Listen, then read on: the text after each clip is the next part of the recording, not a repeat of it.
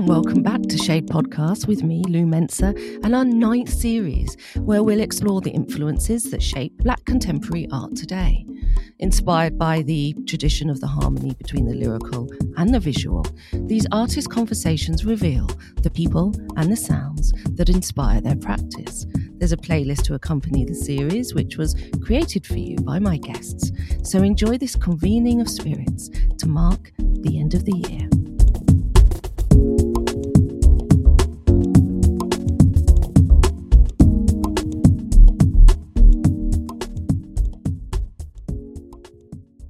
Today, for this final episode in the series, I'm delighted to be joined by my friend, Cynthia Lawrence-John. Cynthia is a costume designer whose work you will have seen in successful films like the recent Rye Lane, directed by Rain Allen Miller. Cynthia is currently showing work at Somerset House in London as part of the exhibition Missing Thread, which charts the contribution of Black British culture to Britain's design history. And our friendship began in the early 2000s when I was starting out as a photographer, and we did a shoot together in New Cross, where I was living at the time, in London. And it was Cynthia's generosity of her ideas and her unique approach to design that really inspired me as an image maker, and it makes her one of the most revered costume designers today. We recorded this super quick 10-minute conversation while she was on set last week, and we start by hearing how music influences her work. Well, I am at work right now, encased in what feels like a Winnebago. It's Friday, and I like to keep work calm. Whatever I'm doing, whether it's commercial or I'm actually working on a film at the moment, and I like to keep it calm because if it's not, then I can't be creative, and I find it feels as though somebody's got their hand around my neck. So we're calm today. Calm, but I'm late, sorry, but we're calm.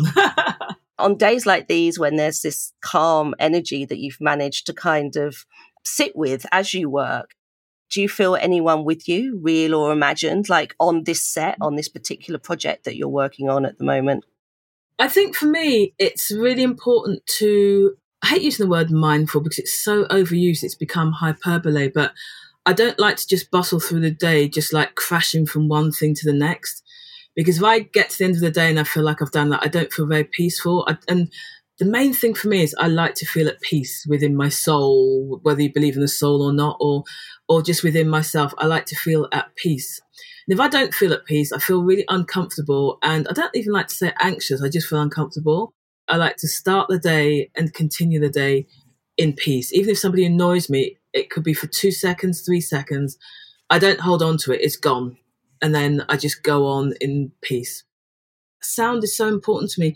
One album I tend to listen to a lot, one artist I listen to a lot is Aretha Franklin. There's something about Aretha Franklin's voice. I just love listening to Aretha Franklin. Even Aretha Franklin's gospel, there's something about that which it just feels that it just takes me or takes my soul somewhere else. It's funny, when I'm designing costumes or designing characters, for anything, I always make a playlist for the characters. So I'll literally read the script over and over several times, and then I'll sit down, or even as I'm reading the script, I'll just jot down pieces of music, whether it's an album, an artist, a lyric from a song, and then I'll actually then create a playlist for every single character. Because for me, everyone listens to music. Well, there's very few people who don't listen to music. And it's really a good way sometimes of working out, well, what would that person be wearing then? What are their influences? Because music is such a great influencer. So I do listen to music a lot, and the music I listen to is very varied. It'll go from something like Eric Satie, Nossium and Jimpedias to Jimi Hendrix to Sister Rosetta Tharpe to Prince. It goes up and down. It's like a wave. I remember once even hearing Metallica live. Never liked Metallica. But I sat there and listened to the production on the drums. I was like, actually, this is actually okay. Wouldn't want to go and see them. But for that one moment, it made sense to what I was doing at that time. You know, there's a character I'm designing at the moment, and his mood board is literally as if he's a 60-year-old man, and it's as if he's run through 4 decades. So he's run through the 60s, 70s, 80s, 90s and noughties. and he's picked up one garment or one item from each of those decades, and then he's put them on at the end. That was almost my way of designing him, if that makes sense. So it's more for me. I've said to people in the past, I've made a playlist, and people just go, "Oh, right." Yeah, they haven't really understood the significance of it or what it means. Some people get it, other people are like, yeah, oh, right, great, that's nice. There's one song that I play on repeat, probably every day, actually, and it's by the Adagio sisters, and it's called Ore Lazy Boy. You know that, yeah? Yeah, they're amazing. And that's a song that comes up repeat. And I often play that even in the wardrobe truck. I'll just put it on just randomly because there's something about that song which, you know, it's Yoruba, and lots of people can't, the translation's quite tenuous. I've often asked, you know, some of the elders, like my friends' parents who are Yoruba, to translate it. And there's always a bit of scratching of the head and like, that means, so, but there's something about, as you said, that rhythm of it, and also knowing the history of those two, the twins, and they're related to Fela Kuti. There's something about them. And I remember seeing an interview with them when I must have been about 13, and it was on the Tube, of all things, with Paulie Yates. Paulie Yates had gone to Nigeria. I don't know if any of the listeners would even remember Paulie Yates or the programme The Tube, but it was a big deal to a 12-year-old who was big deal in London. And I remember Paulie Yates had gone to Nigeria to interview the Ledaju sisters, and that never, ever, ever left me, because it was just seeing Paulie Yates, this kind of like punk, post-punk, you know, bleached blonde woman, there in their village in Nigeria, interviewing them. So that's one of the things, for some odd reason, it's always stuck with me. And that song in particular, just the video they made for it and just seeing them on the Tube. So I'd say that song really does mean a lot to me. That is so far out. Like, I just had the visual of Paula Yates in the 80s. Mm-hmm. Like, I just can't believe that. It was Jules Holland as well on the Tube, wasn't it? Exactly, yeah. But she obviously put her hand up and said, I'll go to Lagos, I'll go to Nigeria. Yeah. Which to most people now would seem like nothing, but back then that was a big deal. Well, it was a big deal because the Tube was kind of like, it was mainstream TV. And that was my introduction to the Nigerian twins who were related to Fela Kuti, actually. They were. And they had an interesting story because they couldn't get anyone to take their work seriously. Like, they're just so interesting. But the visuals that accompanied their work was so inspiring. They were so ahead of their time, particularly for two African women at that time. Just their politics was just way ahead. We're approaching Christmas. What kind of rituals do you engage with that help you settle down and get into a period of rest as we start closing down work at the end of the year? I think one of them is definitely practical. I'm surrounded by clothes all the time.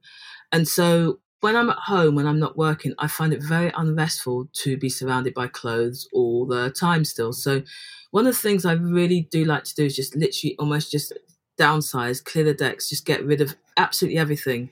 So I'm not looking at anything. And also, do you know what? I think when you're creative, for me, you almost need to refresh the palette, if that makes sense. I find it very hard to go from one job to the next. I literally need to refresh the palette, because otherwise it's almost, for me, not for everyone, some people can do it, it almost becomes this sludge of all my thought processes together, if that makes sense. So I have to do that. And again, I do that through meditation. Do you know what? By going into the sea, I love nature. I love nature. That to me is, again, when I'm at home, if I can, I go into the sea, or I go into the cold, I go into the woods. Again, it's one of those things that sounds a bit like textbook now and a bit trendy, but I've always done it, and I need to do it to refresh the palette, to go into nature. I particularly need to get away from London, because what I find with London is, as much as I love it and love going to the galleries, and it's easy to just trip from one gallery to the next and then go, just culturally, it's amazing. It's too much sometimes. Sometimes it's way too much information. You just need a blank canvas, which is a windy beach. I think about homecoming, like an anchoring of ourselves, with ourselves and with like our loved ones. I think forgiveness as well. I think you cannot go for me, I cannot go into the new year with like beefs with anyone. If you hold on to those things, that person's long gone because they're not even thinking. You're the one who's still going like bashing yourself over the head. Like they did this and that. That was my mum who taught me that years ago. She used to make us, oh my God, when I was a kid, my mum used to make us at the end of every week, actually, she'd make us write down everything that was wrong in that week. And you'd be like, I don't want to, because when you're a kid, like 14, you don't want to do that. You want to go out with your mates. But my mum would make us sit down, piece of paper, not even a book. I guess now it's called journaling, but then it was just a piece of paper. And you'd have to write it down. And now if that piece of paper wasn't as full as she thought it should be, you'd remain there until you wrote some stuff down. So again, I think I had that discipline or training very early on. Get rid of it. Get rid of anything that's bothering you, anything that's negative. Get it out, put it on a piece of paper, and then burn it. Ha! I suppose in essence, when I'm thinking about this series, I was thinking about the presence of other people that are with us as we're going through our creative life. And so I suppose in some ways, your mum is with you. Yeah, absolutely she is, because my mother was, if ever there's somebody who I underappreciated when she's passed away now, but underappreciated when she's alive, it's my mother, because I didn't understand half the stuff. I'd be like, oh, you're ruining my life. Why are you doing that? All these things she used to get us to do. And because she was tough, she wouldn't let you get away with not doing it. She was tough. So all of these things that at the time we really resented, but I realize now why she did that, because she was like, so every day you said, who's with me? I'd say my mum. Every day, I never think, even though she's not obviously with me physically, I just think some of the things I do, she laid that framework and that groundwork for me to be who I am. So Lillian, I love you dearly. You did me good. Oh, thank you for being you, Cynthia. Oh, thank you for being you. Thanks, Lou. Thank you.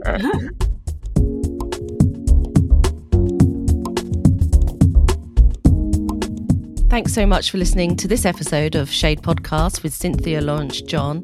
I loved hearing how Cynthia nurtures and protects her creative energy and how her mother's practice of journaling informs how she deals with the more challenging aspects of her work. I love Cynthia's music recommendations, which will be added to the playlist that accompanies this series, and you'll find the link in the podcast description. And that's it for this series. Enjoy your holidays. Subscribe to Shade Podcast to listen to all the episodes in this series. Also explore Shade Art Review on Substack, joining thousands of art-curious listeners like you who are discovering more about the work of visual artists from the Black diaspora. There you'll find art listings, comment, artist spotlights and guest posts, and free subscriptions are available. But for the full Shade Art Review experience, sign up today to receive 20% off your annual membership, an offer which is available for the duration of this series.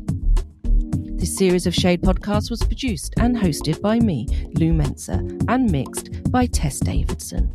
See you next time.